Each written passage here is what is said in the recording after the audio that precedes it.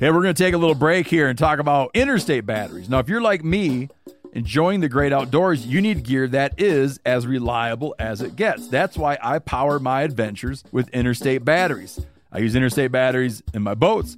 I use Interstate batteries in my camper. Great for your truck, too. From Alaska to Montana, they're outrageously dependable. Battery is essential. With over 150,000 dealer locations, finding one is easy. For all your vehicles, land or sea, choose Interstate. Head to interstatebatteries.com and find your power today. You know what my favorite text is? A waypoint in the onX Hunt app to a goblin turkey. The list on the onX Hunt app features for chasing turkeys is long, but knowing exact public and private boundaries and land ownership details will help you find more places to hunt, whether that's on public or private. I'll be toting the Hunt app through the spring woods in a few states this year, and I recommend you do the same if you want more turkeys on your table.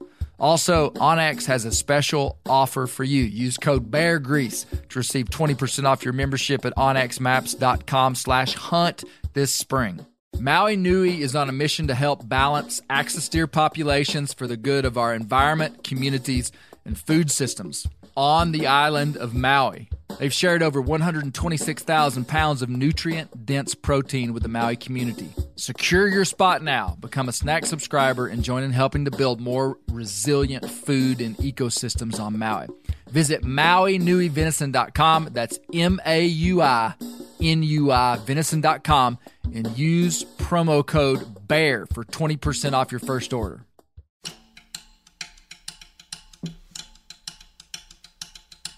You're hearing turkeys, you're chasing turkeys, they're responsive. I'd kill birds every spring. Fast forward to when my son was born. By the time he got to be the age of, I'm going to become a fanatical turkey hunter like my dad, there just weren't that many turkeys. And there had been 10 years before. On this episode, we're going from the creek bottoms to the ridge tops to contrast two eras of turkey hunting. We'll look at goblin turkeys through the lens of legendary turkey hunter Will Primos. I'm interested in examining his passion for spring turkeys, which shaped his life, and how the timing of their resurgence gave him a limb to roost on. But the energy will swing hard when we talk with University of Georgia turkey biologist Dr. Mike Chamberlain and hear his message, which has been brought to the forefront of the turkey world. We're exploring the fascination and excitement of spring turkey hunting, the passion that drives innovation, and the challenges the wild turkey is facing and what the plan is to help them. We'll even hear from my friend and call maker Jason Phelps. These are all incredible folks, and I doubt you're going to want to miss this one. This is what books are written about. This is what forms companies. This is what makes friendships. This is what God gave us to have the intensity of what He wanted us to have in life. That's a turkey right there now. That's right.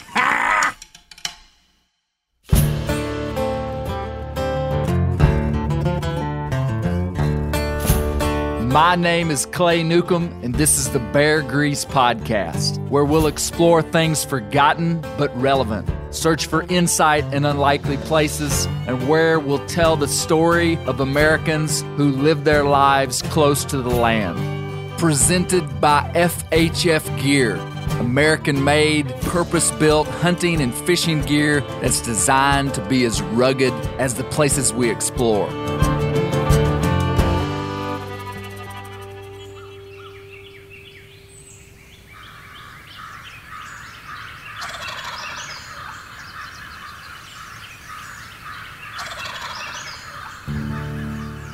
I've always loved turkey hunting. The emerging energy of spring, bringing the hardwood timber back to life, is euphoric for the micro windows you're immersed into it.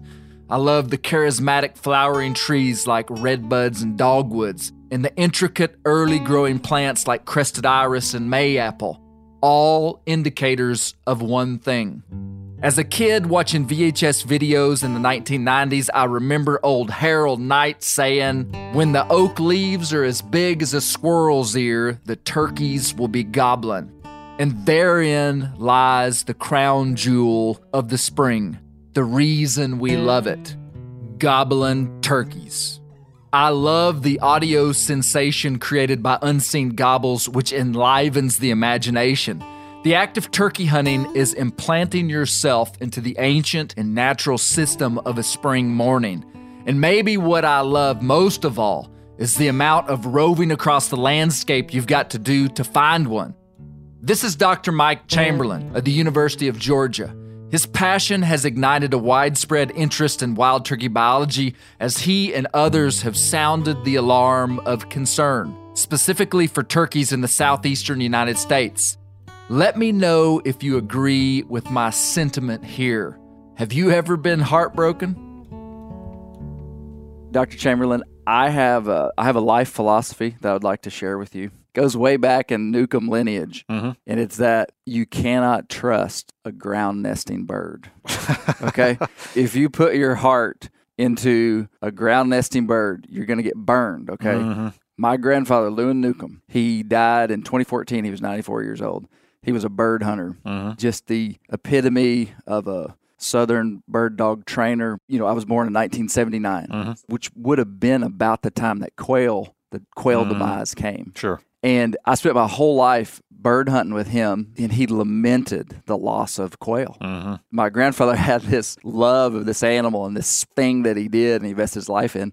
In the last 35 years of his life, the bird just wasn't there. And then I grew up and loved turkey hunting. And when I was in high school in Arkansas, we had good turkey hunting. I learned to love it, killed turkeys, and then all that just kind of dissipated. And that's when my philosophy came. Do you think this is reasonable? If you're from Arkansas, yes. Those same challenges that Arkansas has faced, there are many, many agencies facing throughout the species range, not just in the southeast, but in other parts of the country as well. I've heard it said it's kind of death by 1,000 cuts in some ways. Right. That's exactly right. There's no smoking gun. It is death by 1,000 cuts, literally. I'm from Arkansas, and our turkey populations are currently down 60% from our population peaks in the early 2000s, so it's easy for me to see our problem. But it has wider implications than just unfilled tags. I'm interested in how wildlife affects the trajectory of people's lives, and this goes way back, even to the very beginning. The Clovis hunters likely built their culture around populations of megafauna like woolly mammoths, Folsom hunters around bison antiquus. The Plains Indians tribes arose with the buffalo herds. Daniel Boone made a living off bear, deer, and fur bears. My grandfather lived in the heyday of southern quail hunting, and the flutter of quail wings dominated his vacant thoughts. Wildlife can have big implications for people who live close to the land. Things beyond our control shape our lives all the time. And in that statement, I want to make a big picture connection, so stay with me. I am a product of the 1990s. I came into that decade age 10 and left that decade at age 20, which is an important period. What I didn't know is that I built my foundational expectations on the peak turkey numbers of the modern era that some argue weren't sustainable. I wonder if the Clovis hunters felt the same way as woolly mammoths slipped through their fingers.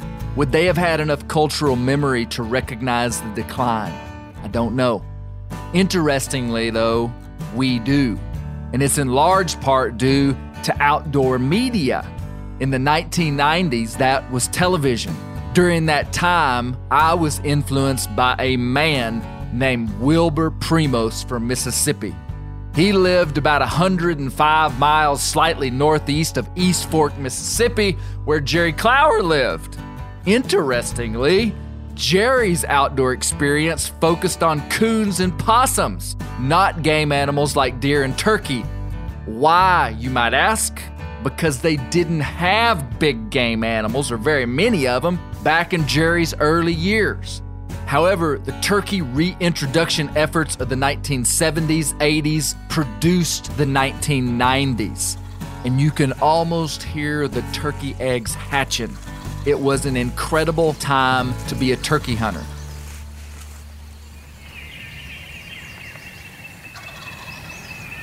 This ain't bad. He's got to come up a little bit to see us. This is Mr. Will Primos. hear the rattle in his chest. I did too.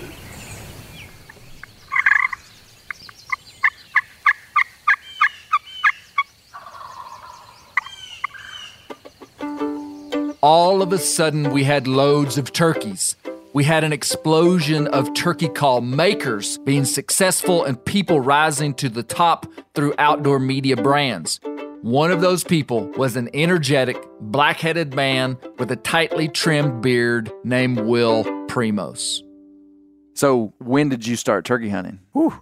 You know, back You grew then, up with your family, your dad turkey hunted? No, my uncles and all the family around me started turkey hunting. And so I would watch them as a young man. I grew up quail hunting with my Uncle Gus.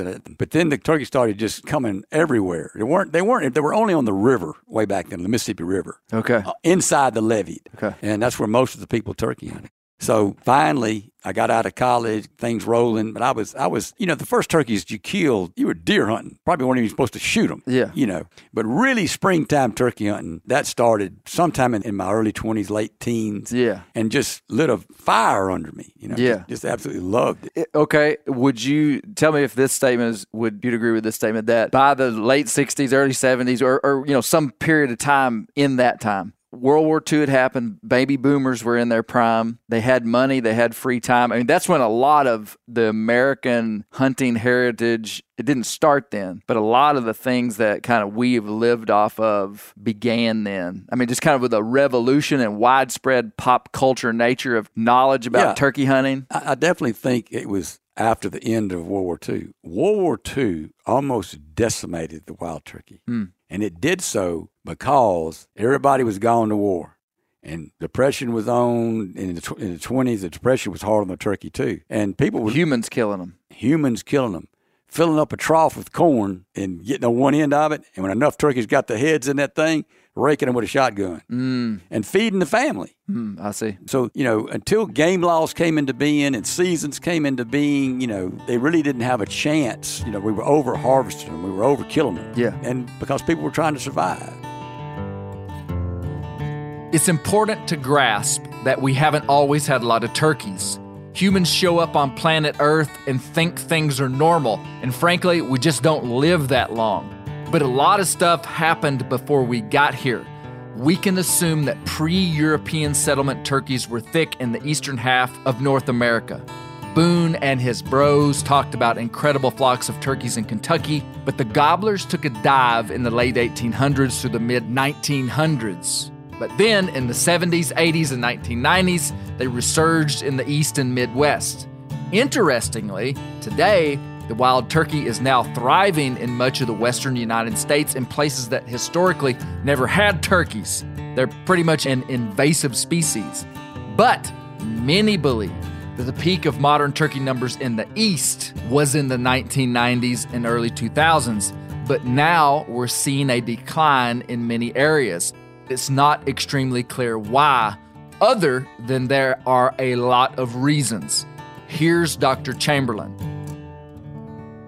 What about this idea that populations just flux up and down a lot? Is there any merit to just this is a natural thing that we're seeing? Oh, yeah. And in fact, that's a point of open discussion amongst researchers and managers is we know that when we restored turkeys, we probably overshot the point at which they were going to sustain themselves. In other words, populations were just exploding when we were moving turkeys all over the place and releasing them. In like the 40s, 50s, 60s? 60s, 70s, 80s, even into later. The 90s. Okay, got it. You were putting turkeys into vacant habitats. There were no turkeys there. Predator communities were different then. Habitat was better then. There weren't as many human beings then. All these things that affect this bird. So populations just skyrocketed, and there were literally turkeys everywhere. We're now in what I call a new normal. We are never going to go back to where we were in 1995. We're just not going to. The peak of my turkey hunting career, 1995. Yeah, I distinctly remember, when I was in grad school in the early and mid-90s, I thought that was the best thing ever. There were turkeys everywhere. Everywhere I hunted, it was just amazing.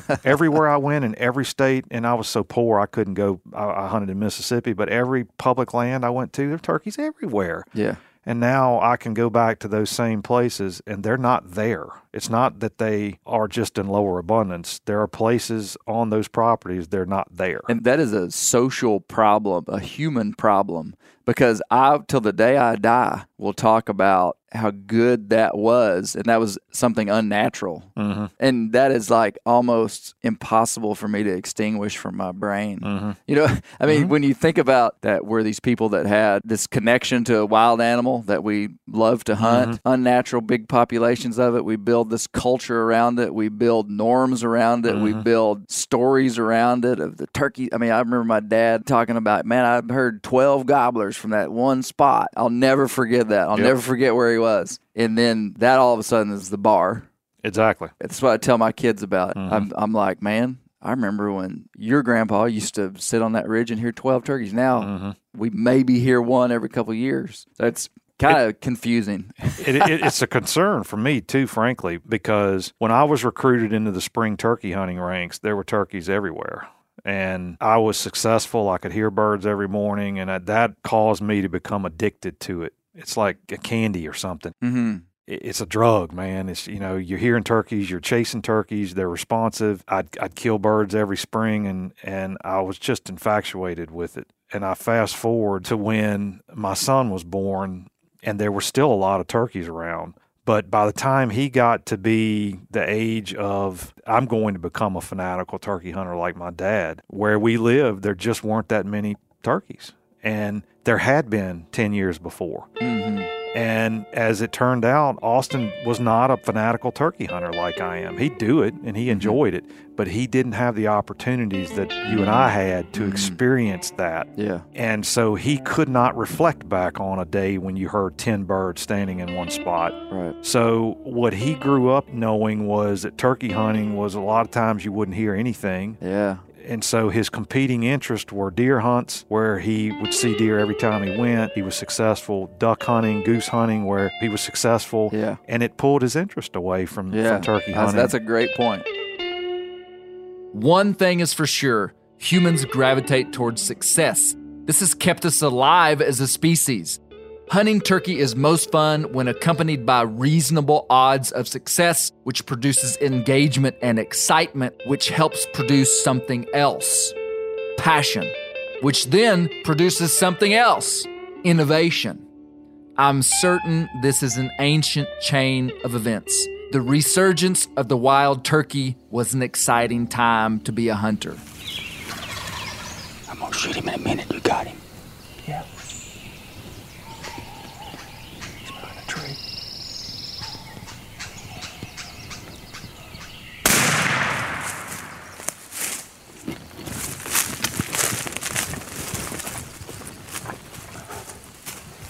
My old 20 double.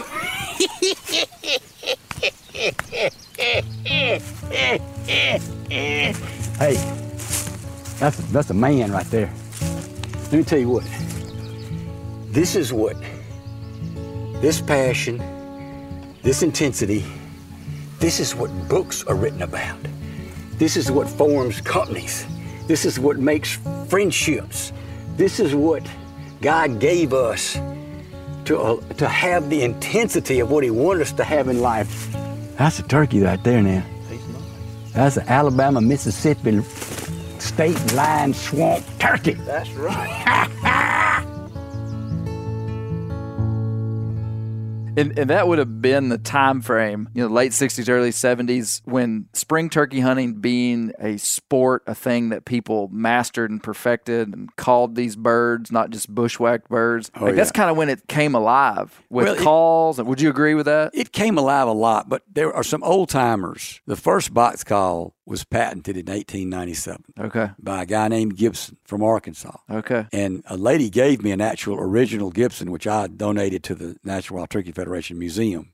Designed about like our box calls? There's a whole lot of similarities, but it's a very primitive piece. Okay. Tinkers from 1897 forward learned so much. Changed the wood, put a spring under the lid around the screw to balance the lid. Mm-hmm. But there was a lot. You're saying about these people that really, it took fire, people sitting down, putting their back against a tree and calling up a turkey in the late 60s, 70s. There was a lot of that. But there was a lot of it in the 1900s, 1910, 20, by old codgers in the Ozarks, people who understood it, people who learned to yelp on a piece of a leaf, a green leaf. In Alabama, they were experimenting with mouth calls. The story that best I could figure out, a guy from Alabama, from Andalusia, Alabama, was in New Orleans, and he was walking by a guy who was selling trinkets on a corner. And one of the trinkets was a teeny tiny bird call. It was a teeny tiny diaphragm as big as your thumbnail. And the little guy would put it in his mouth and make little bird sounds. And that guy stopped and heard that, and he goes, I think I can make that thing yelp. So he bought some and started experimenting with it, and later that's supposedly where some of the beginnings of the mouth call really came about. Hands-free. Passion fuels innovation. Whether making a new style of stone point or developing projectile-slinging weaponry like atlatls and bows, the primary success of the human species has been using natural materials as tools. As humans had access to more tools, materials, and time, people started figuring out ways to replicate the sound of a hen turkey, which is the siren call, the Achilles heel of the greatest of game birds, the gobbler turkey. Jason Phelps is the chief call maker and founder of Phelps Game Calls. I want to hear him nerd out on the development of the box call and the innovation therein. On record, to the earliest that we know, Henry Gibson had the Gibson box call patented back in 1897. I believe he held half of the patent, and then there was a fella named John Bodie, who many speculate he was maybe the financial backer as they kind of took this endeavor on. Henry Gibson patented the idea, but he didn't patent any of the specifications or any of like the important details.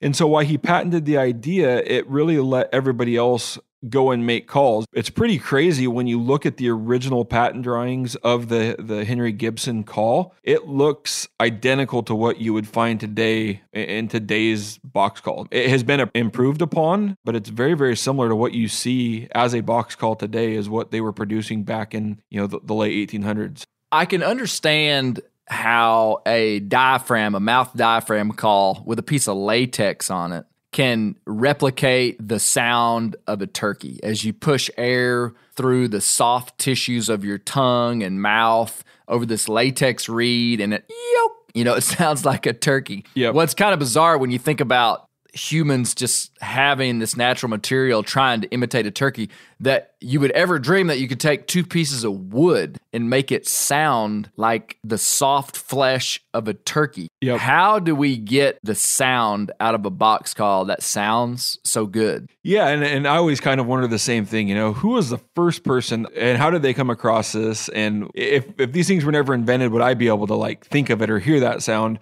And wood on wood makes a little bit of sense because we're, in our day-to-day lives, whether it's a wood drawer or a cabinet or framing for a house, wood out in nature.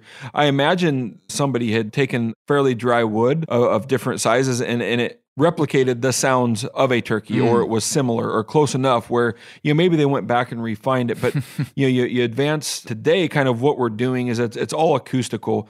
We're taking very specific woods, typically a harder, heavier wood for your paddle. And then you've got maybe a lighter, slightly less dense wood for your base. And by hollowing out the center and creating your two walls, what we're doing is we run that paddle across one of the walls. We are forcing it to vibrate. And that's why the chalk is used. We need those two calls, that coefficient of friction to kind of go up. We want those two materials to kind of bite against each other. The reason all of these paddles, all the way from Gibson's paddle all the way to what we're using now, have a radius on them. And what that does is you're swiping that paddle across one of the walls of the bottom of the box. At one point, you imagine you're riding up on the wall, and then once you're over halfway, you're starting to ride down the backside of the wall. And that idea gives us our high note going in. And then as you start to break down the backside, you get that break over and you get the second part of a hen yelp. Jason, I don't know if this is the right platform to tell them about the call that you and I are working on together, the Gary Newcomb Black Panther scream call that we're making. Yep. Now, my dad swears that he can tell the difference in a Black Panther and a regular panther by just the way they scream in the dark, okay? So there's a difference. Okay. He has ears that can dissect the difference. Yep, he can differentiate between the two colors. I'm going to move that to the top of the priority list on calls that need to be designed. When you think of humans as natural predators on the landscape, which we've been in North America for a minimum of 15,000 years, probably longer, our participation in the ancient hunt is no less legitimate than a bobcat. However, the spark of consciousness, our ability for self-reflection as reasoning predators, our ability to make tools has fueled creative strategies like squeaking chalked wood together to make a turkey sound, which is pretty bizarre.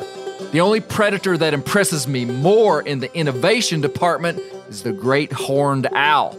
Dr. Chamberlain exposed this story to many of us. Weighing in at around 3 pounds, these gritty little suckers target goblin turkeys on the limb in the pre-dawn darkness and hit them flying at speeds up to 40 miles per hour, knocking them out of trees and breaking their necks. Dadgummit, those great horned owls are some good turkey hunters. Here is Mr. Will talking about that predatory innovation. I was born into a restaurant family. Okay. And we had 5 restaurants. So I had to keep doing that as I figured out how to grow an outdoor hunting, primarily game call and later many other products, how to do that. There was no money, so I couldn't sell enough calls to pay me and somebody else to help run the place or make the calls or whatever. So I didn't quit my work until 1988. I started the company in 1976. So I didn't quit having a full-time job until 1988. So how old would you have been in 1976? In 1976, I would have been, 24 years old? So you started making turkey calls when you were 24 years old? I started selling them. Selling them? Yeah. I made them for me, for others, for friends. So a friend of mine, Buck Dearman, he challenged me to make a mouth call because he loved these mouth calls, but they would fall apart on him. And so I said, I don't know how to make a turkey call. And so he says, yes, you do. Here. And so I just took it apart and looked at it. This is a diaphragm call? Yeah, it was a staggered reed, had the reeds that totally were separated by about 1/16 of an inch. Okay. They didn't touch, which created a lot of rasp and had some different pluses to them that other calls that weren't stacked did. And that was back before anybody ever did that. I mean, some people in Clarksdale were doing it. A lady by the name of Eleanor Ressler and another guy named Brossie D'Antone were doing it. They were hand making them with lead usually. They had a lead frame. That's what they used back then, and they were malleable, and you could take we called them rubbers back then. I think they call them condoms and prophylactics today, but we called them rubbers, and you couldn't buy them over the counter. You couldn't go up to a drugstore and buy them. You primarily had to buy them from a coin-operated machine at the service station. I'll be darned. So you buy them, and we'd slice them up and try to, if they were lubricated, you had to wash them off and figure it out and drill them dry, and then how to slice them. And we finally figured out how to slice them, and that's done with a paper cutter. Was much more efficient. Anyway, I took the call apart for Buck and took some shears and cut some. Back then, beer cans were made from tin; they weren't aluminum. And you cut the daggum thing up, and you tried to make a horseshoe out of it, and how to put it together and that kind of thing. And I figured a way to finally use sheets of aluminum. And I had a sledgehammer, and I had a machinist to make me a die that could punch out the center of it. And then the next step was the outside of it. And I'd sit in my carport on the concrete floor and put the aluminum strip in there and take a sledgehammer and hit it. We still have that tool at the office. That original tool that I would. Now, so people were doing a similar thing. Like you. Oh, yeah. Yeah, so. Primarily, Quaker Boy was just getting going. Ben Lee, I'm not sure he'd even started back when I was hand making them. Penn's Woods was already around. And Old was a big call company at the time, primarily duck calls. But I was just oblivious to most of that. I didn't know anybody. You weren't thinking I'm going to build a company. Yeah, no, and I wasn't thinking I was going to build a company, and I wasn't in that world. Natural Wild Turkey Federation didn't start till 1975, I think it was. There wasn't a way to have like-minded people come together and trade ideas and whatever. So it was kind of a cottage industry in different places. But anyway, I finally figured out how to make this call for Buck. and he loved it. And I perfected a double reed. And one year I made them all summer long, and I took them to a show that spring, and I sold out. So I said, holy crap. So I went to the little sporting goods store, and I had them all in a glass jar. People come in, pick one out, and pay for it, and I'd get my money. What'd you get for a turkey call back in those days? $8. It's not much different than that now, is it? $7.99. Well, later on, my double went to $19.99. Okay. I mean, they were handmade, and I wanted to stop the demand, but it seemed like the demand just grew. But one day, a guy came in there and grabbed a call in the sporting goods store here in town and put it in his mouth, yelped on it, didn't like it, and threw it back in the jar. And the guy called me and said, you got to come get all these. We don't know which one was in his mouth. Here's Jason Phelps talking about Mr. Will. Jason, you're a call maker and have been for a good portion of your life. You know, when you talk about these kind of legendary call makers throughout the years, I mean, it feels like Will Primos would fit inside of that. Oh, yeah. And I know that call makers build off each other. Even when Mr. Will tells his story, like he didn't do this on his own, you know. I mean, there were people before him. Yeah, And I think you would fit into that lineage of great call makers. What do you have to say about somebody like Will? Growing up, I started out in a rifle hunting family, you know, and so using calls was never really something that we were into. We didn't need it to kill game out here and fill the freezers. And so as I got more into it and wanted to continue to challenge myself, the Truth series and Will was everything there. You know, I couldn't wait for the new Truth Turkey series to come out. And then as soon as the Elk series went out, I would go out and grab it. And, it was really kind of looking up to Will and everything he was doing and then kind of the class act that he was. I don't idolize a whole lot of guys, but he was definitely one of those guys I looked up to because he seemed to be at the top of the game, as innovative as it got, and then just a super good guy. So yeah, growing up, way before I ever started making calls, I would say Will was one of those guys I looked up to, and still do. Ready to win Mother's Day and cement your reputation as the best gift giver in the family? Give the moms in your life an Aura digital picture frame preloaded with decades of family photos. She'll love looking back on these memories and seeing what you're up to today. Even better, with unlimited storage and an easy-to-use app, you can keep updating mom's frame with new photos, so it's the gift that keeps on giving. And this is not a joke. Juju Newcomb has an Aura frame, and we share photos, and they're incredible. Also, my mother-in-law has one. We have them. They truly are really good, really high quality. The Aura frame is easy to set up. It takes just 2 minutes to set up a frame using the Aura app. It also adjusts the display depending on light levels in the room to maintain the true color of your photos. For real, the digital screen is amazing. Right now, Aura has a great deal for Mother's Day. Listeners can save on the perfect gift by visiting auraframes.com to get $30 off plus free shipping on their best-selling frame when you use code BEAR, B-E-A-R, BEAR. That's auraframes.com. Use code BEAR at checkout to save.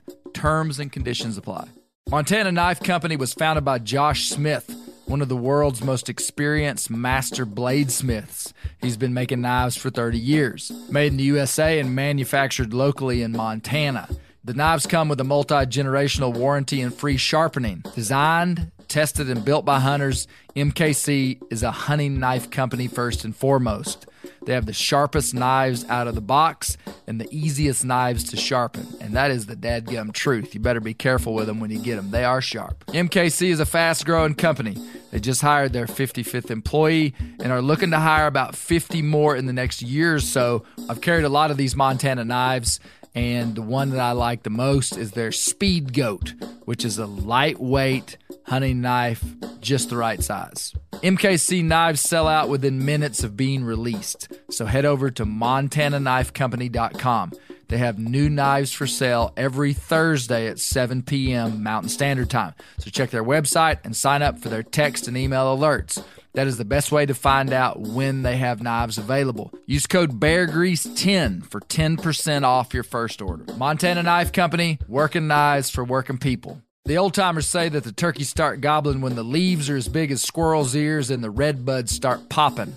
And we're about there. And we are there in the South. The onX Hunt app is one of my most valuable tools in the spring woods. With tools like coniferous versus deciduous tree distribution layer, you can save time by locating edges or transition areas of mixing habitats from home. Find an area like this with water in close proximity, and more than likely, there will be a goblin turkey nearby. Knowing the exact boundaries of private ground ensures I stay on the right side of the fence, but can easily find public ground to go see if I can't strike a gobbler. If you do get one to sound off, using compass mode and waypoints will help you pinpoint his exact location, allowing you to move in and make the perfect setup to bring him right into your lap. Download the onX Hunt app today. You'll be glad you did. onX has a special offer for you. Use code BEARGREASE to receive 20% off your membership at onxmaps.com/hunt this spring. Here's Mr. Will with more of his story and how it coincided with a vast change in turkey hunting strategy. When I started trying to market my calls, I had a dealer here. A guy from Pennsylvania came down here hunting, bought some calls, I took them back, told a dealer in Pennsylvania. So I had a dealer in Pennsylvania and I had a dealer down here. Those were my first two dealers. So when I'd get time off from the restaurants, I'd travel the state of Mississippi and call on different sporting goods stores.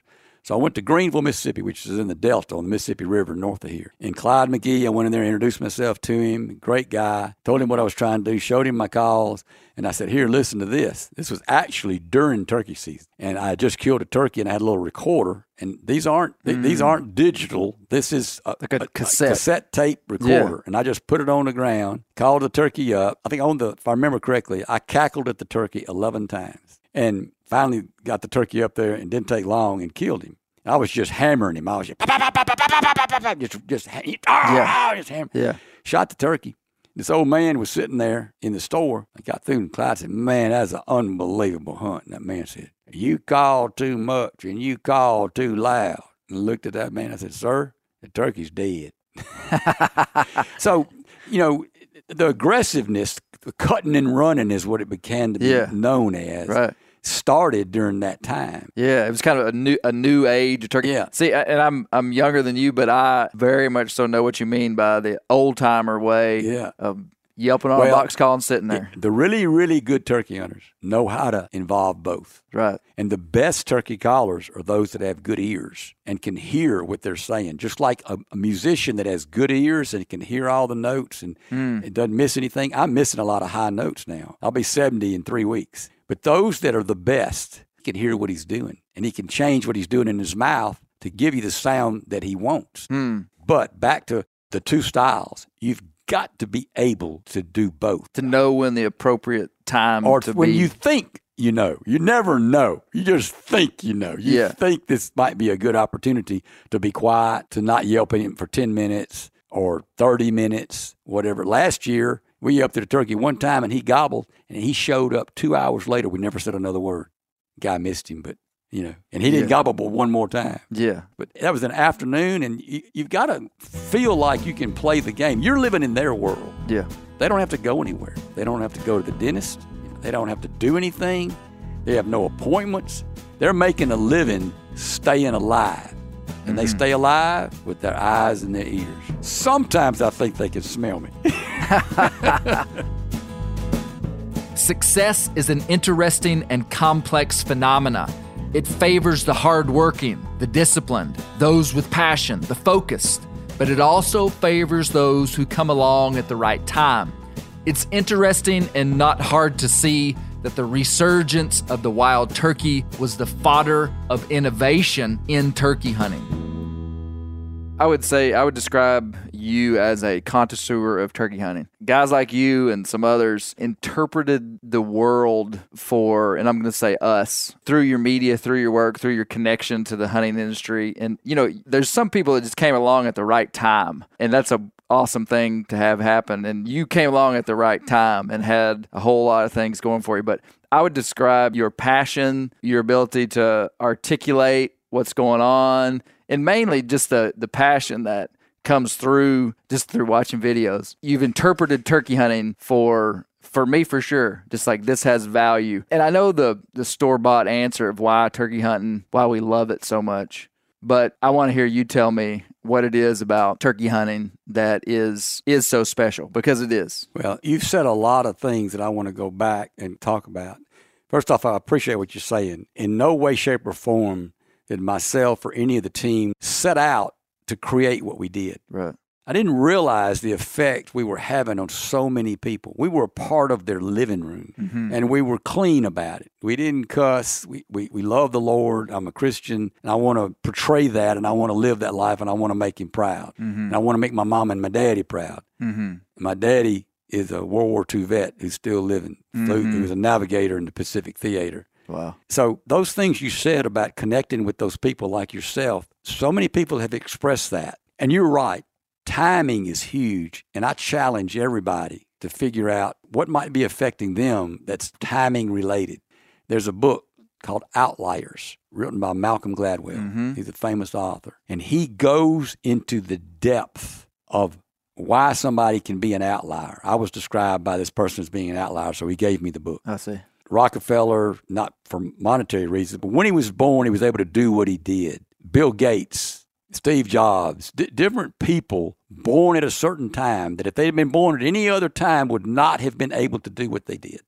So because of when I was born, when Buck inspired me to make the turkey calls, there were things available to me that hadn't been available to somebody years past, right, or that were going to be gone. A perfect example is the audio cassette tape. We rode around in our car listening to audio cassette tapes. Yeah. So in 1982, spring of 83, I hired a guy to follow me around in the woods with a big Swedish Nagler recorder, 2 big wheels. He had to open it up and set the big wheels on there, and had a parabolic mic, and he recorded me calling up a turkey, killing a turkey, and running the turkey. Wow. Now, is that what you showed the guys at the store? I did that one on a little... You did that on a little Walkman or something. Yeah, exactly. So I did that and produced a tape. Well, that was unbelievable. That was available to me, and I thought it up to make the cassette tape and then to teach people how to use turkey call. Yeah. Very organized. I can teach. That's a gift.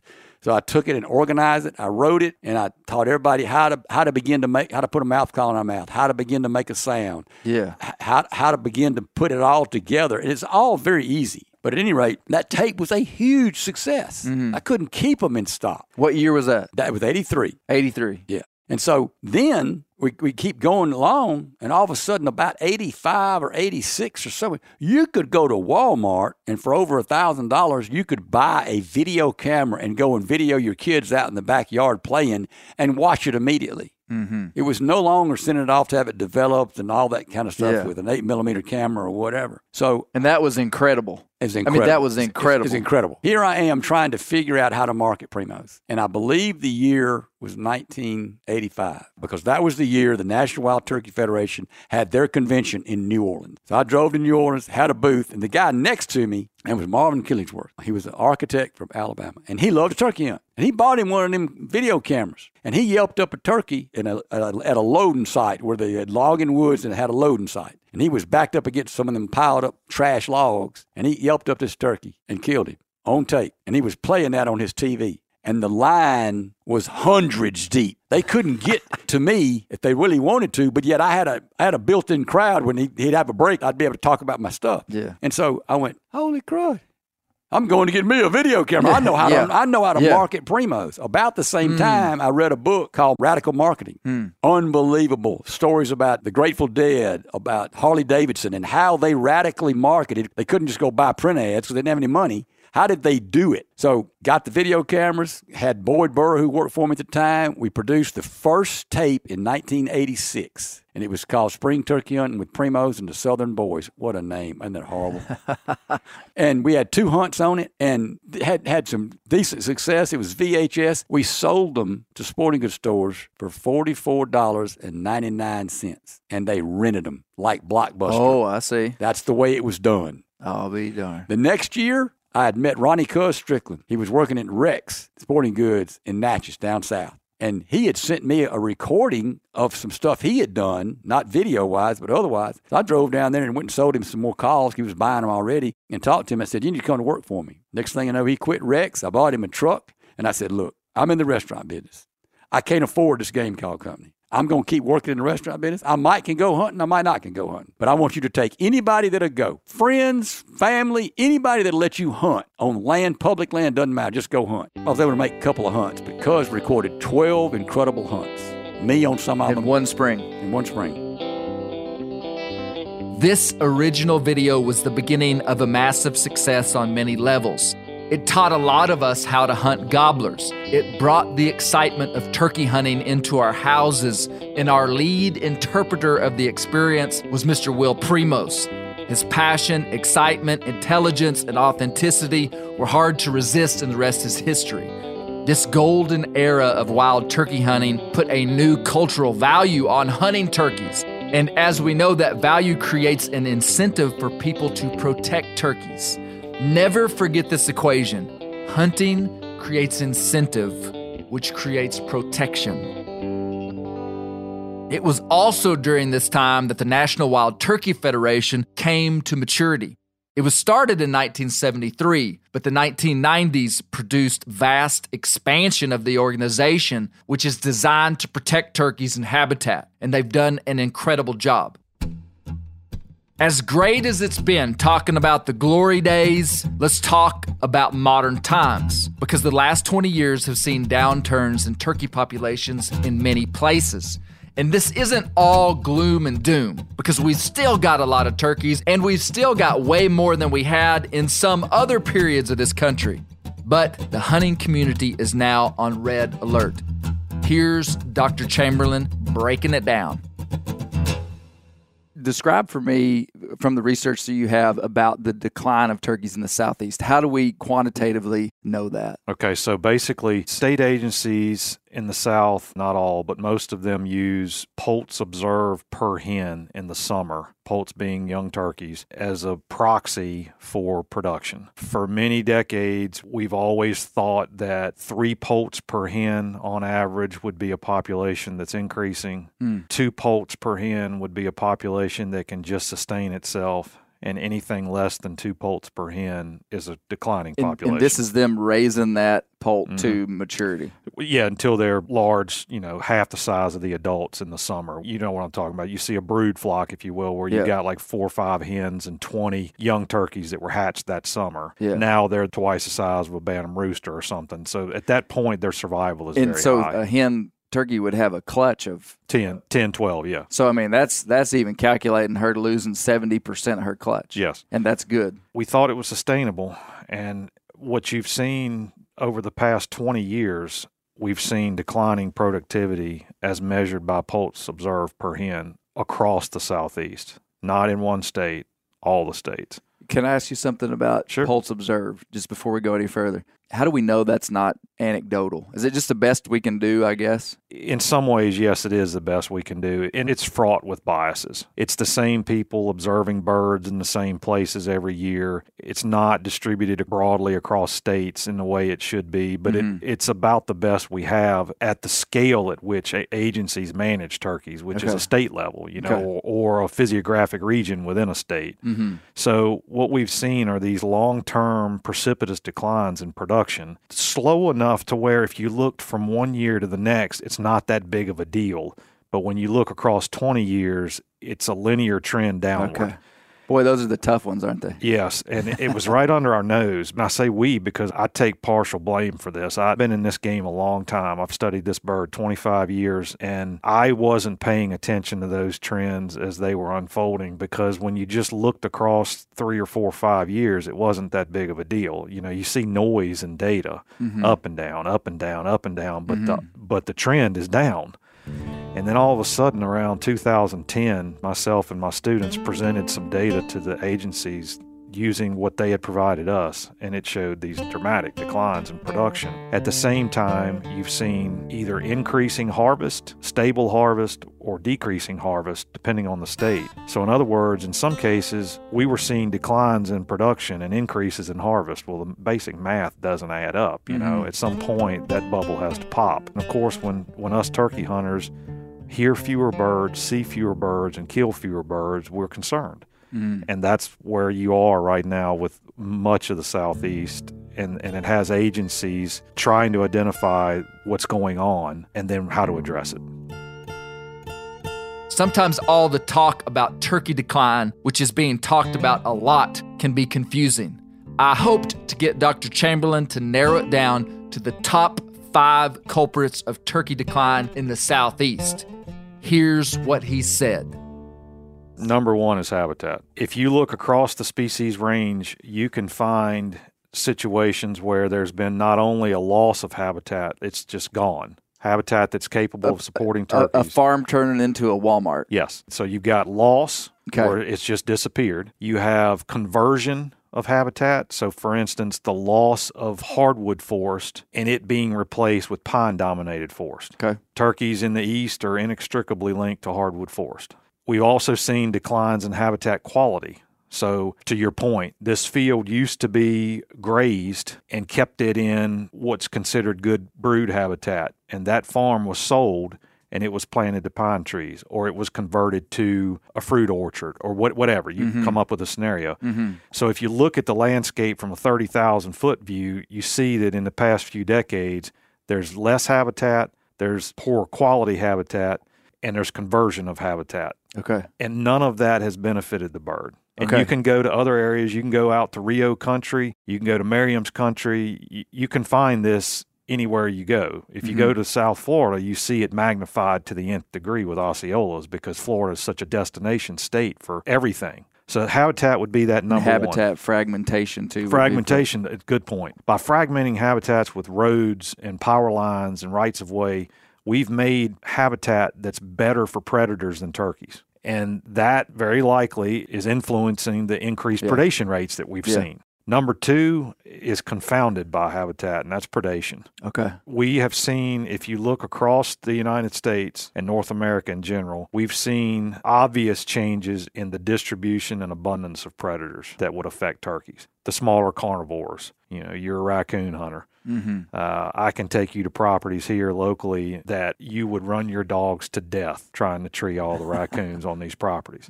To a coon hunter, that sounds pretty good. Yeah. To a turkey hunter, it sounds terrible. Yeah. Species like coyotes that were not even historically present in the Southeast now are super abundant. There's no fur trade, as you know. So species like bobcats and raccoons, there's no market for them anymore. There are not trappers being recruited into the trapping ranks. So all of that points to these changes in predator abundance and density. And then if you look at many species that have increased in abundance, and we know it, such as raptors, owls, hawks, that affect turkeys as well.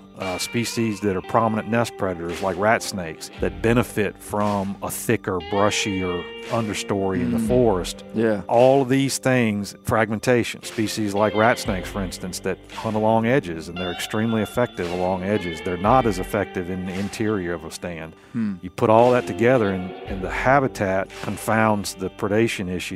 And so what we've seen is we are not producing as many turkeys because the predation rate on the nest is higher than it was historically. 20 years ago, nests that hatched had a better survival rate than they do now. Even the few that hatch in our study populations, most of them fail before they're a month old. So the predation and habitat go hand in hand.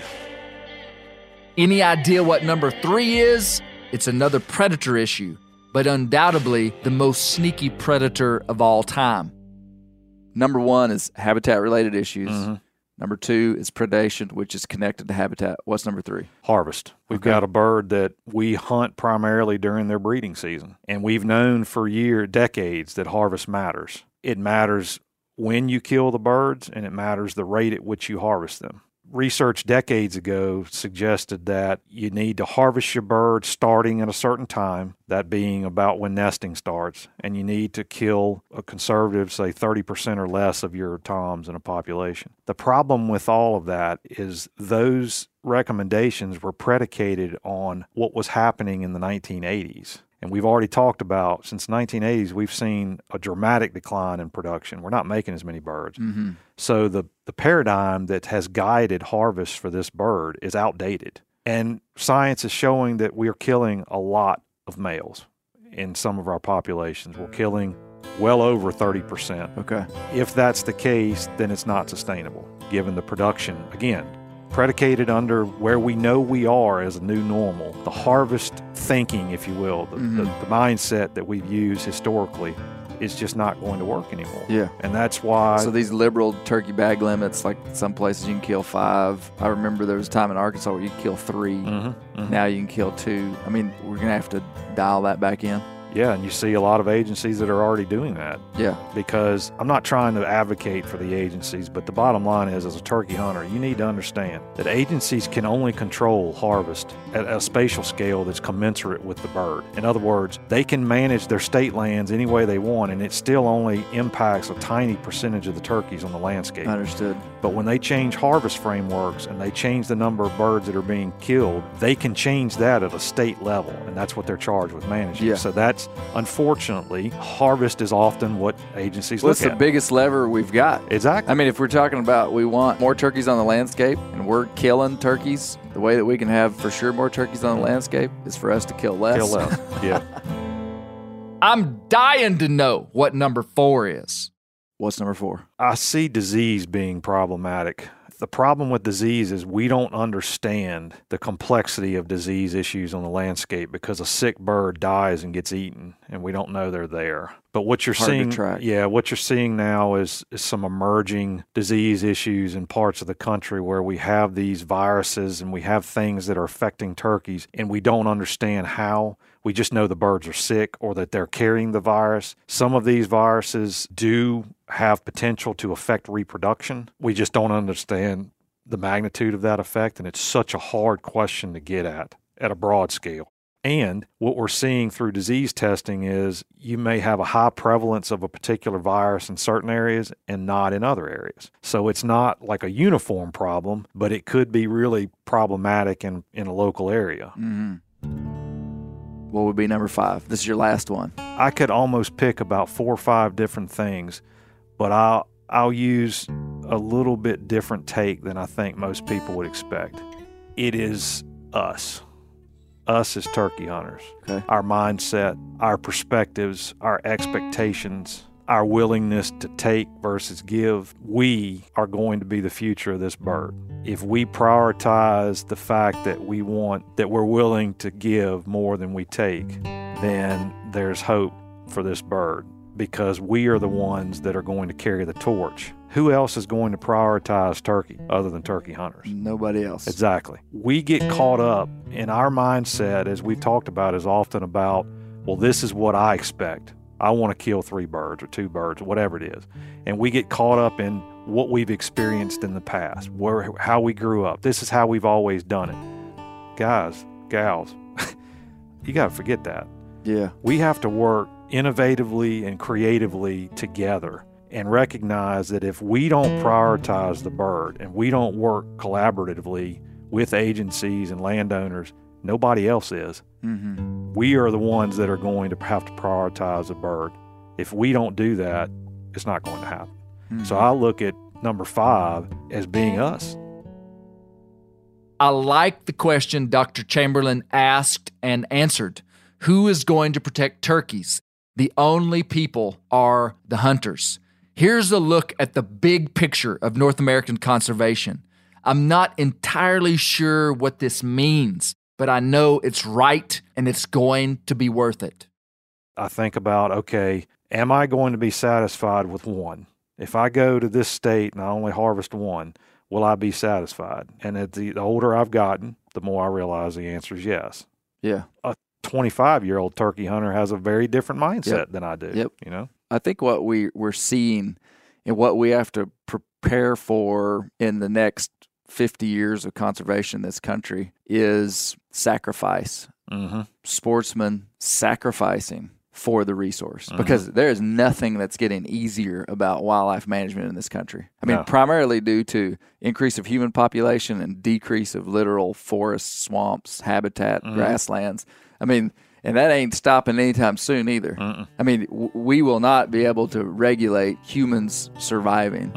And what is clear is that as sportsmen, if we really value this resource, if we really value this lifestyle that we have as American sportsmen, we're going to have to suck it up in a lot of places. I mean, I just spent a lot of time researching and interviewing about the Green Tree Reservoir issues in Arkansas with the duck hunting. And I mean, that's pretty much where we're at with that. It's like, yep, this kind of stinks for a lot of people, but we have to do this to save the resource.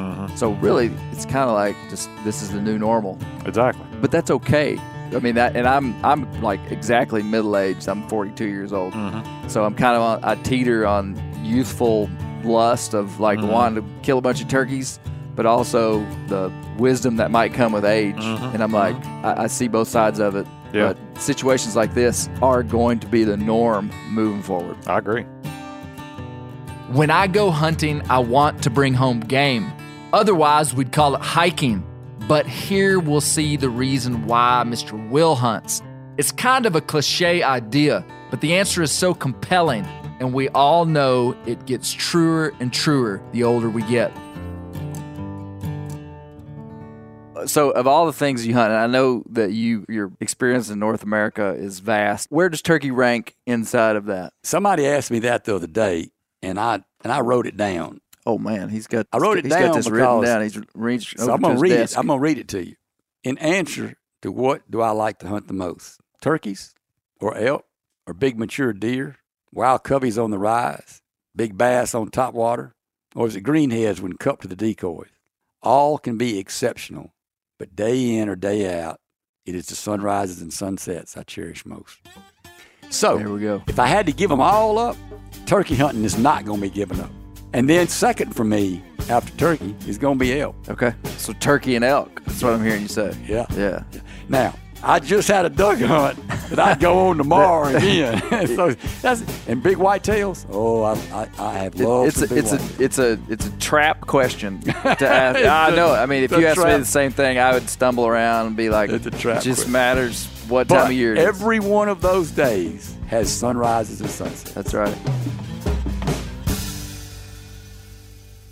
In closing, here's Mr. Will talking about two things that have been most important in his success, and I think we can incorporate these into our approach of protecting wild turkeys. Passion. Don't ever underestimate anybody with passion. Never. And another thing, realize what discipline is. Discipline is giving up what you want today for what you really want most tomorrow. Be it weight loss, you got to not eat that, or you got to exercise. You got to be disciplined about it to get what you really want. But remember, discipline is so important in every step of your life. In every step of your life, from the moment your feet hit the floor in the morning, you're giving up what you want today for what you really want most tomorrow. After hanging out with Mr. Will, it's clear that passion and discipline are two dominant features of his life. I was personally impacted by being around him. And since recording this podcast, I was able to hunt 3 days with him in Mississippi, and I can tell you the highlight clips of his turkey hunting videos don't portray how incredibly disciplined Mr. Will is in every area of his life. His eating, his exercise, his finances, his reading, his spirituality, his relationships. And I've rarely met someone with such incredible focus. Being around people like him is personally challenging. He seems to be a student of life, never ceasing in pursuit of forward momentum, but able to enjoy the ride. I think in modern times of turkey conservation, we can take a play from Mr. Will, just like we did back in the 1990s. We're going to need passion and lots of it to fuel our energy and love of wild places and beasts. I've made it a spiritual discipline to never take for granted seeing a wild turkey or a covey of quail or a black bear. If my heart doesn't jump, I tell it to jump. And it asked, how high? And secondly, we'll need discipline as we move into a new era of conservation. That discipline will take on different forms for all of us. It could be improving the habitat on your 15-acre tract of land, letting the Jake turkey walk, taking a neighbor kid hunting, or it might be that in the future, you are the leader of a powerful conservation group in charge of millions of dollars, and you'll need to do the right thing for the resource. In closing, the gobble and red head of the wild turkey has altered the course of my life. His iridescent feathers and swinging beard have imprinted me beyond reclamation. And it is my honest prayer that will be backed up with action like Billy Coleman's prayer was, that goblin turkeys will continue to thrive in America. Thanks so much for listening to Bear Grease. I've got 2 favors I'd like to ask of you this week. Number 1, share our podcast this week with the worst and best turkey hunters you know, and be sure to tell them which one they are. And number 2, take an action step and become a paying member of the National Wild Turkey Federation. Have a great week, and we'll talk on the render next week with some of the crew.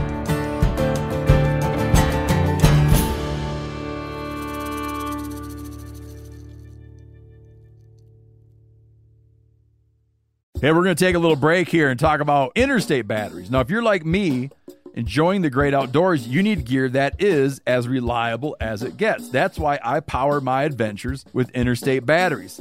I use interstate batteries in my boats. I use interstate batteries in my camper. Great for your truck, too. From Alaska to Montana, they're outrageously dependable. Battery is essential. With over 150,000 dealer locations, finding one is easy. For all your vehicles, land or sea, choose Interstate. Head to interstatebatteries.com and find your power today. This show is sponsored in part by BetterHelp. Around New Year's, we get obsessed with how to change ourselves instead of just expanding on what we've already done right. Maybe you finally organized one part of your space and you want to tackle another. Or maybe you're taking your supplements every morning and now you actually want to eat breakfast. In the last year, I've been more diligent about going to the gym on a regimented schedule, and it's made a lot of difference in my life. Therapy helps you find your strengths so that you can ditch the extreme resolutions and make changes that really stick. Therapy is helpful for learning positive coping skills and how to set boundaries. It empowers you to be the best version of yourself. It isn't just for those who've experienced major trauma. If you're thinking about starting therapy, give BetterHelp a try. It's entirely online, designed to be convenient, flexible, and suited to your schedule. Just fill out a brief questionnaire to get matched with a licensed therapist and switch therapists at any time for no additional charge. Celebrate the progress you've already made. Visit BetterHelp.com/Grease today to get 10% off your first month. That's BetterHelp.com/Grease.